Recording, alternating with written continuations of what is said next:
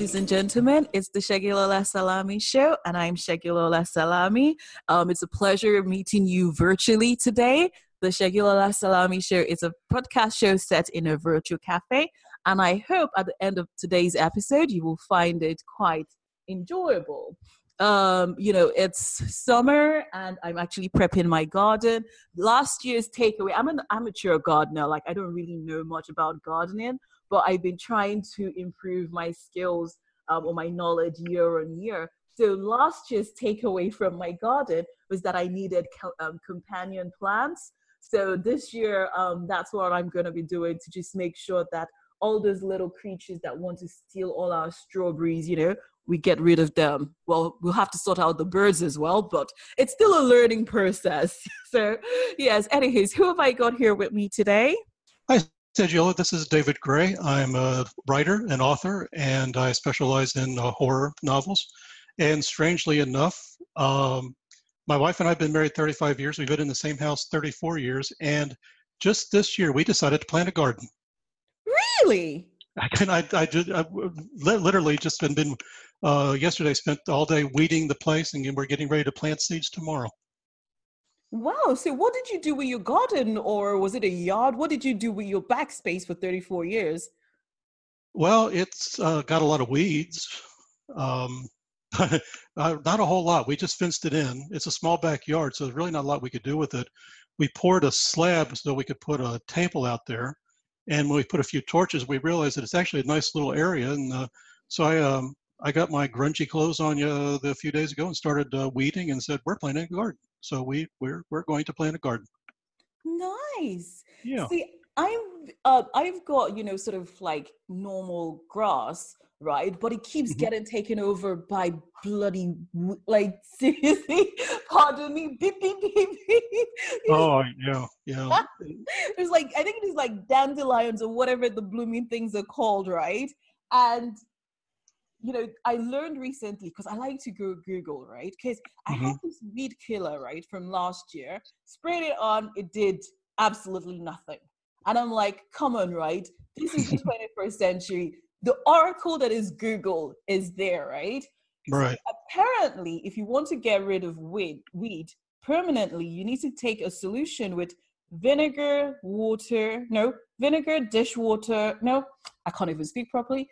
Vinegar, washing up liquid, and salt, right? But the vinegar has to be 10% acidity, right? And everybody online who has written that review and written that recipe swears by it, that at least 2 applications and all the weed will die. So I tend to have 5% vinegar in the house. I didn't even know that my vinegar had an acidity label. I just knew I had vinegar. So I had to go and check, and mine is 5%. So I need to make time to go and buy a 10% vinegar, and hopefully I can get rid of all my weeds. But thankfully, I plant everything I do in pots because I can't be digging the soil. It's like, no one's got the energy for that. Okay, you got me seriously intrigued, and I know I'm supposed to be talking about other stuff, but I'm writing down, use a 10% acidity in your vinegar? Yeah, so there are different types.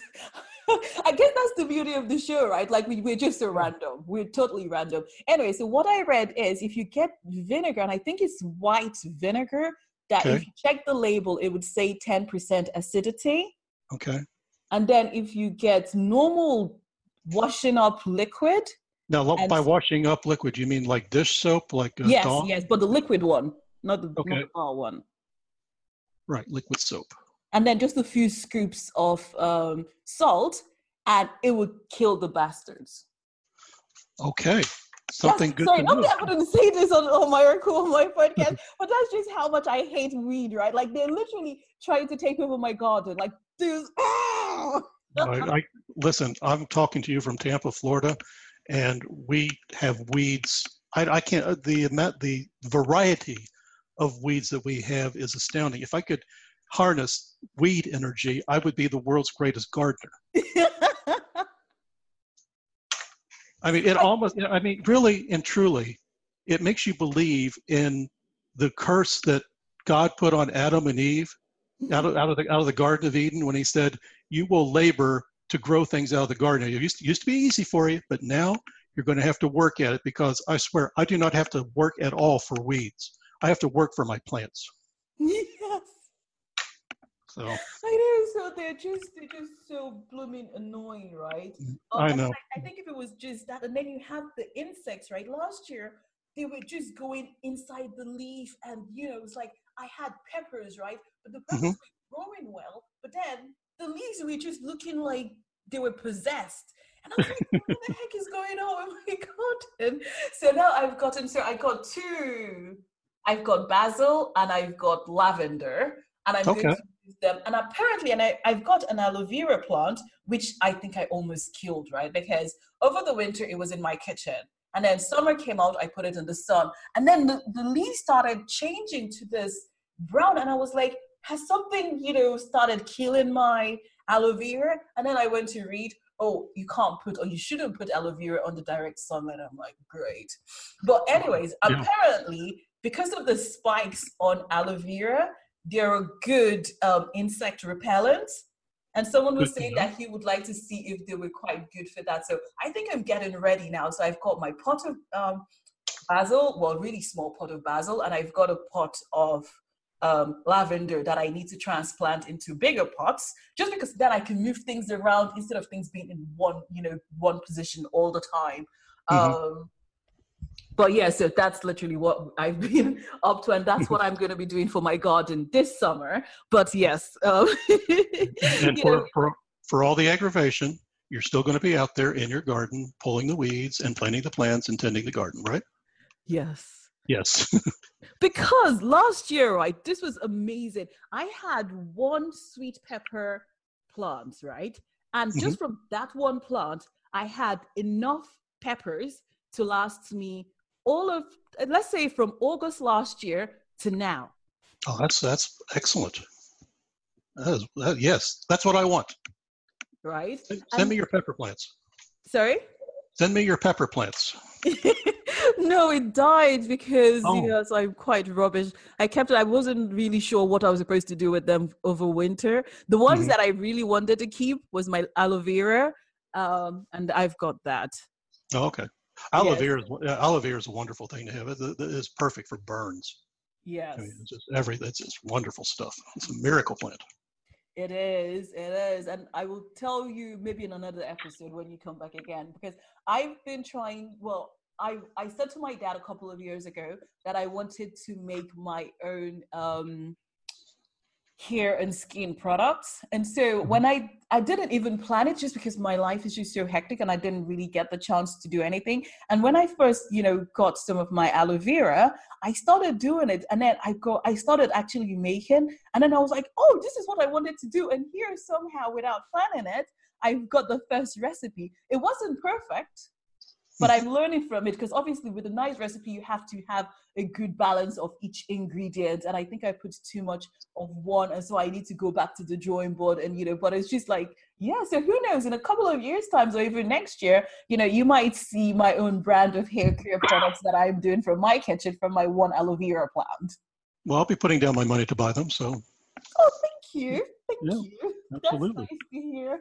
But anyways, enough about gardening, right? Like, Okay. Okay. what can I offer you? What virtual drink would you like? Let's start off that way. Okay. Well, strange story. And I'm going to bend your ear just a little bit.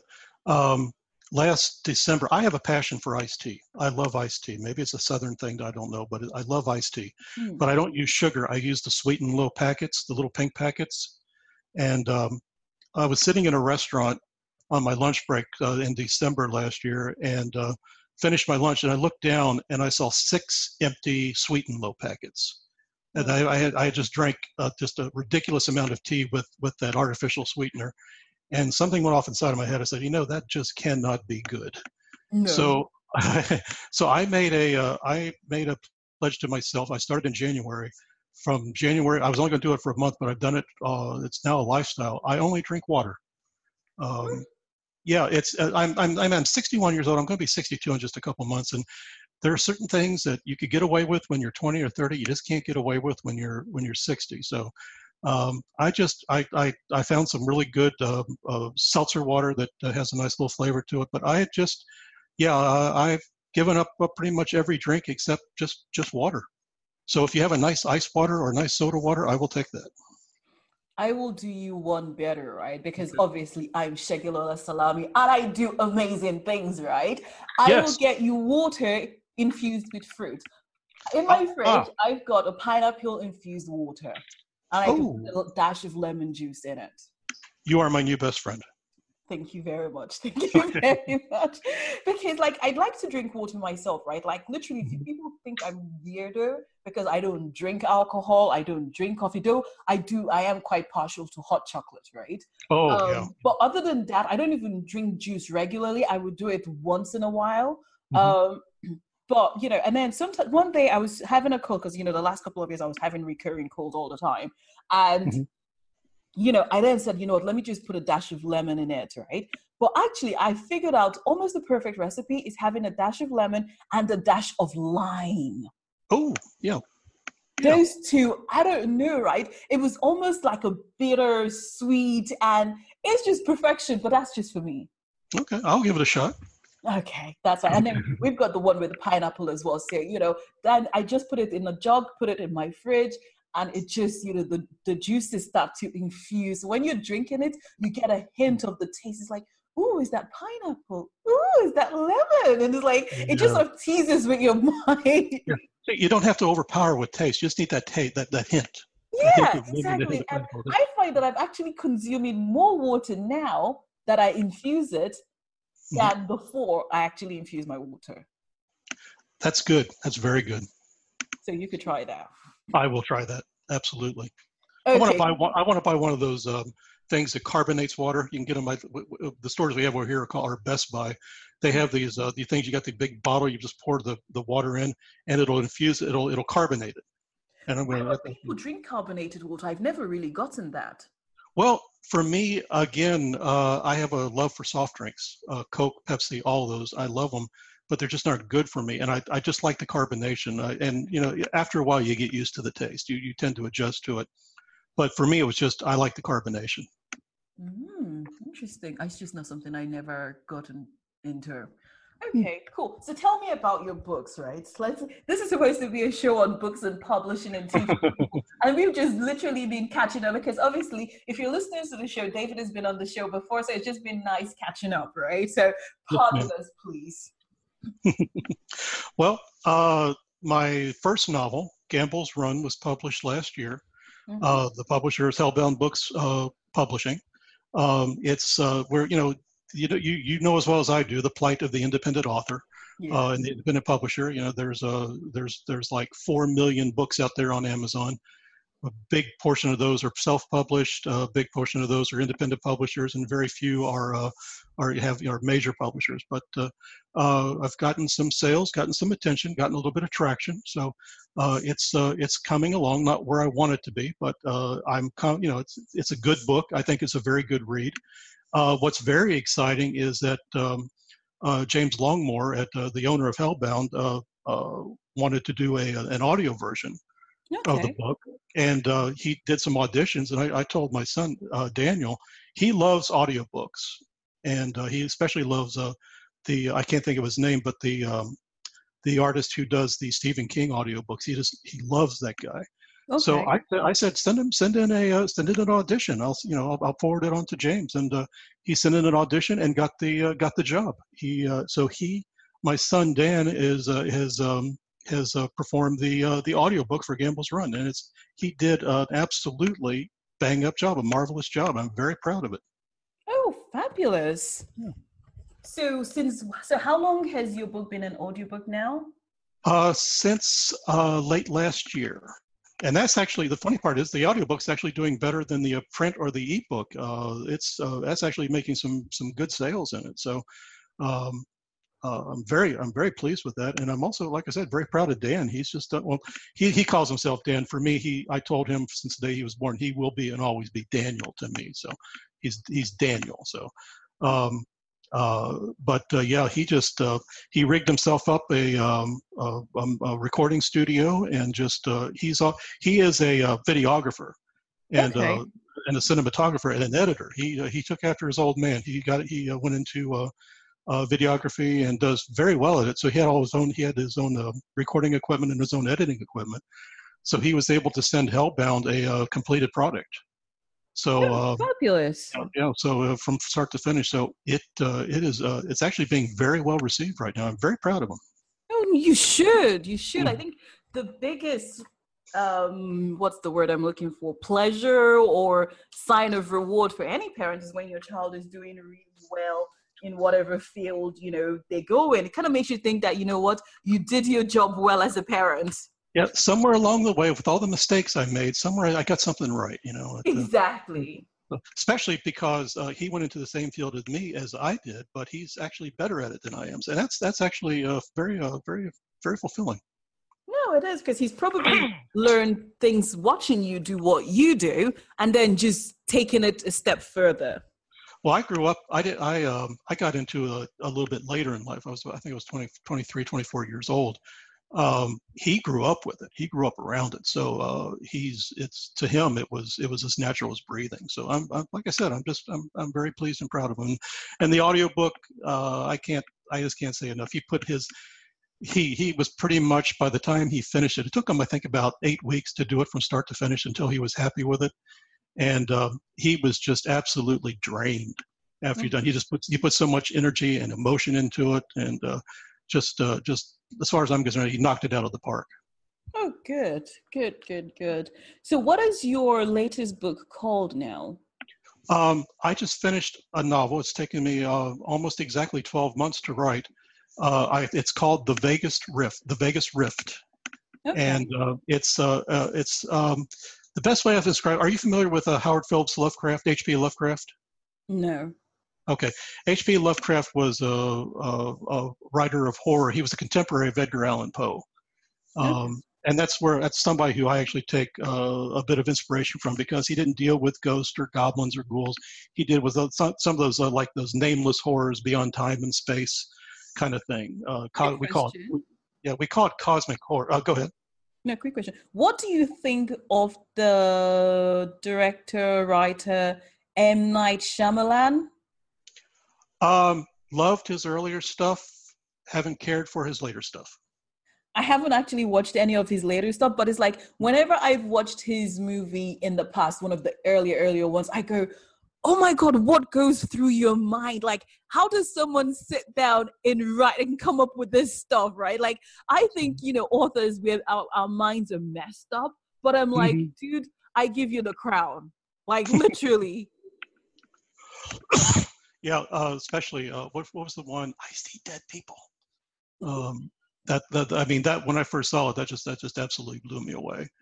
And then it didn't get as good a reviews, but I really enjoyed his movie Signs, about the aliens and the aliens in the cornfield, with the one with Mel Gibson.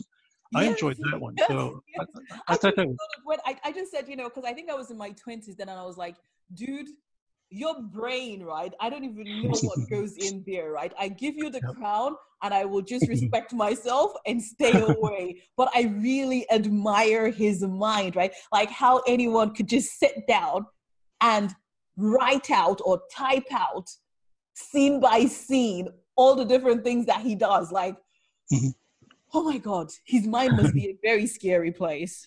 No, I think that could be said for any writer, especially any fiction writer. I mean, your brain sort of fires its synapses in different order, or in a different order, or a different way, or something, and you tend to see things in a different light. And that light can sometimes be very scary. Yes, but I think horror writers, theirs in a different level. I agree. Now, for me, it's my dreams. I'm for some reason, I don't know why, but I'm an exceptionally vivid dreamer. So much so that my dreams stay with me throughout the day, and I usually remember them months and years later. Wow. While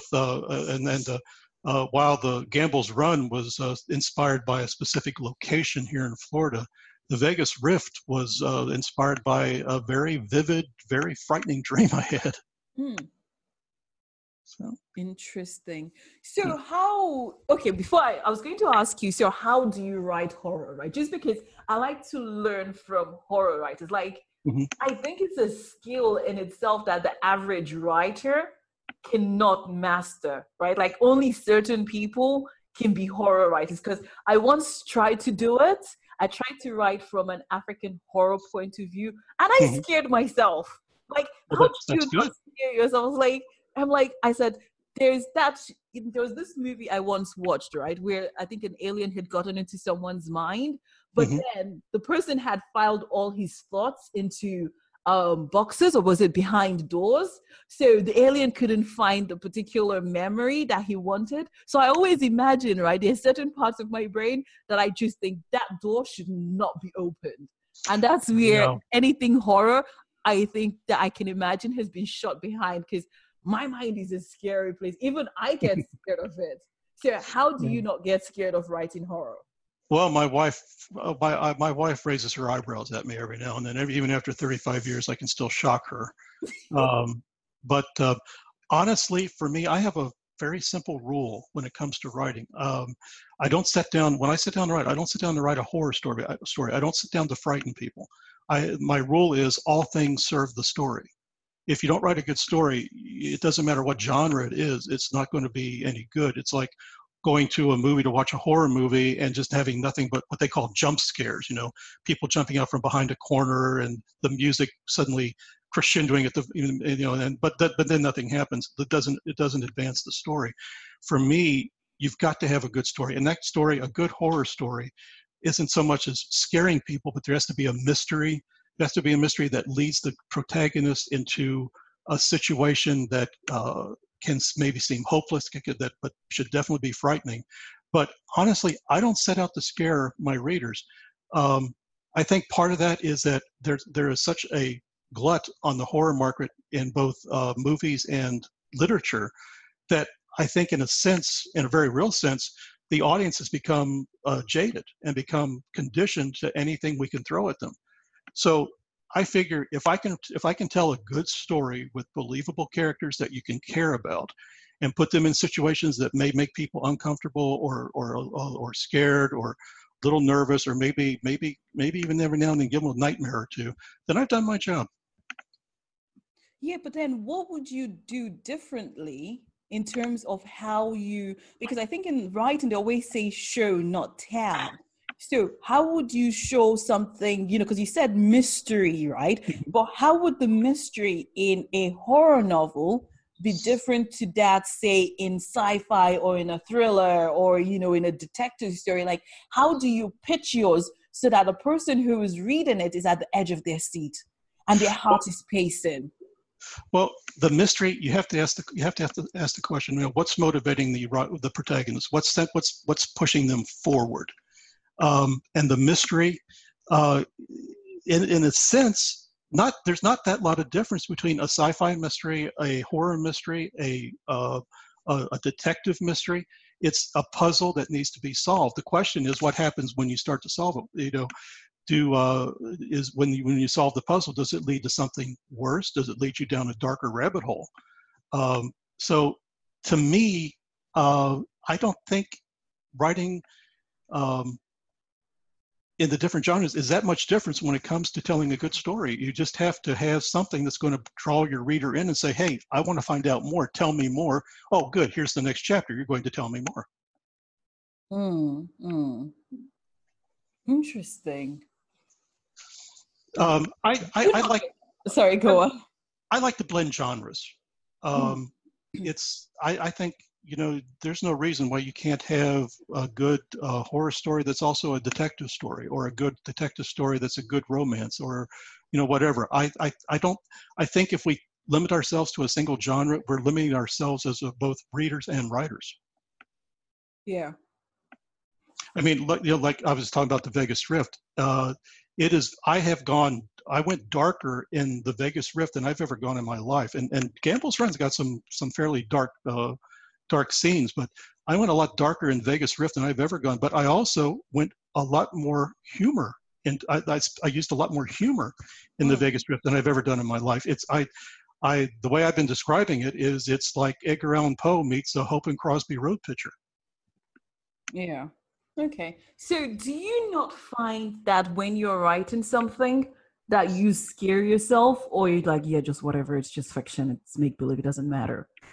I have scared myself. there are scenes, one in Gamble's Run and several in the Vegas Rift, that when I've written them, I'm glad that they're done. It's like going into something and saying, I really don't want to write this, but if I want to make this story right, I have to write this. And once it's written, it's like, man, I'm glad that's over. There were scenes like that in Vegas Rift that really took me out of myself. I don't have gratuitous sex in any of my books, but in the Vegas Rift, it was, and I know this sounds weird, but the story demanded that I write a fairly intense love scene. Right. And after that, after it was over, I went to my wife and said, "Hey, honey, I'm not cheating on you, but believe me, this was difficult for me to write. So forgive me and love me anyway, okay?" Okay, I like that. I wasn't cheating on you. Well, let me just say, I put my heart and soul into the scene. And, right. Okay. And I think it came up pretty good. I think that's probably piqued everyone's interest now. Yeah, like I said, in Gamble's Run, there's a love story, but it deals with two people who are separated at the beginning of the book and are not reunited, and reunited tragically at the end of the book. So it's more of Gamble's Run is more of a quest. The Vegas Rift has a much more of a love story in it. Right. Okay. So what are the 5 things, that you've learned between when you published Gamble's Run to now? Oh, that is a good question. 5 things I've learned. 1, above all, patience. You have dreams, and I'm willing to bet you've shared these dreams. As soon as you put something out there, you see the success rolling in. You see the readers grabbing the book. You see the accolades, and let's be honest, you see some of the cash flowing in. It doesn't work that way. You have to be patient. You have to build an audience. You have to get your work out there, and so you have to be patient. Something else that I think I've learned is perseverance. A friend of mine who passed away a few years back had a saying that I really have taken to heart. It's become sort of a life motto for me. He used to say, "I will not quit, therefore I cannot be defeated." Yeah. And I think those are excellent words to live by, but especially for a writer, you don't quit. You finish your work, you make it as good as you can, you find a publisher, you get it out there, and then once you're done with that, you go on to your next work. And then you make it better, and you make it. You figure out what you can do better, how you can be a better writer, how you can be a better person. So perseverance is one thing that I've learned. Not to give up, not to quit. What else have I learned? Don't be discouraged. That might fit in with perseverance, but it's very easy. Writers tend to be sometimes can be a very fragile kind of people. And I haven't experienced any terrible reviews yet, but I have gotten some I will call it constructive criticism, but it was hard to take. Yeah. And so you tend to have to develop a thick skin, and somebody tells you something, it may hurt a little bit, but then you say, oh, well, that actually is useful. So you take it and you work with it, and you go with it, and you make it, you internalize it. So that, what else? Now I'm coming up blank. That's fine. I know I put you on the spot. That's 3 out of 5. That's not bad. No, that's not bad. Probably better than I could do if I was put on the spot myself. Okay, so it's coming to that time of day where I would have to kick you out. Okay. That has gone very quickly. I know, time. Apparently, when you step into the Segilola Salami Show, the virtual cafe, you step into a time warp, right? Time just goes out. It doesn't follow normal time recording, right? Absolutely. It feels like, you've been here only a little amount of time, but lots of times just because you're having so much fun. I'm having lots of fun. Me too. How can people connect with you if they wanted to find out, if they wanted to do so, or if they wanted to find out more about you? Well, there's a few ways. One, you can find my work on Amazon.com. Just Google or search David F. Gray. You can, my publisher is hellboundbookspublishing.com. You can also connect with me on my author's Facebook page. It's David F. Gray Author on Facebook. So you can find me there, and I would love to hear from your listeners and connect with them and say hi and things like that. Those are the main ways that you can find me. Fabulous, fabulous. Well, it's been an absolute pleasure chatting with you.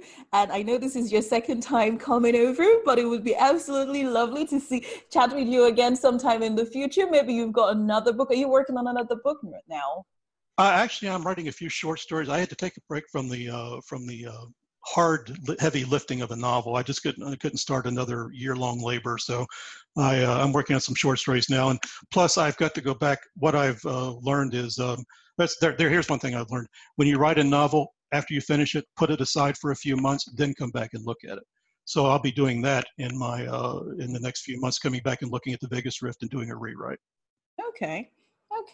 So is it not yet available for purchase? No, I haven't even approached a publisher. I'm not ready to show it yet. I just finished the first draft last month, and then gave it a once over, and then starting probably in June. I find that if I just leave something, if I let it set aside for a little bit and leave it, when I come back to it with fresh eyes, so I'm able to do a much better rewrite. So as soon as I get that done, I'll be shopping around at various publishers. Hellbound will be my first stop. Okay. Well, if anyone was listening and they were intrigued and they wanted to read your draft, would you be open to that? Not yet. Not yet. I'm letting my son read it. Okay. Because he can be. We have that relationship where we can be very blunt with each other and not kill each other. Okay. So it's not ready to be read yet. Maybe in the next few months, if somebody wants to be like a beta reader and give it a whirl and give me some input, I might be open to that. Okay, that's fine. Well, if you're listening to this, do connect with David F. Gray if his book sounds interesting, and maybe when he's ready for someone other than his son to read his book, he might be open. Might, emphasis, right? Capital letters, bold, underlined, yes. Might. Italicized. Sorry? Italicized as well. Exactly. So he might be open to you reading it. So I think his book sounds quite interesting, right? I'm almost scared just imagining it myself, but we'll see how it goes. I appreciate that. Okay, well, I hope you've enjoyed today's episode of the Segilola Salami Show. If you've enjoyed it, please tell everyone, absolutely everyone in your show, in your network, what you think about the show. Write a review on Amazon. No, what am I saying? Scratch that. Write a review on iTunes, Stitcher, wherever you normally listen to the show. Please write a review. And do drop me a line as well, because I do like connecting with people. As you can tell, I like chatting anyway. So please do drop me a line via my website. I will be happy to know who listens to my show. But yes, it's that time of day where I have to rush to go and pick up my little human. And so I will catch you again next week on the Segilola Salami Show. Bye now.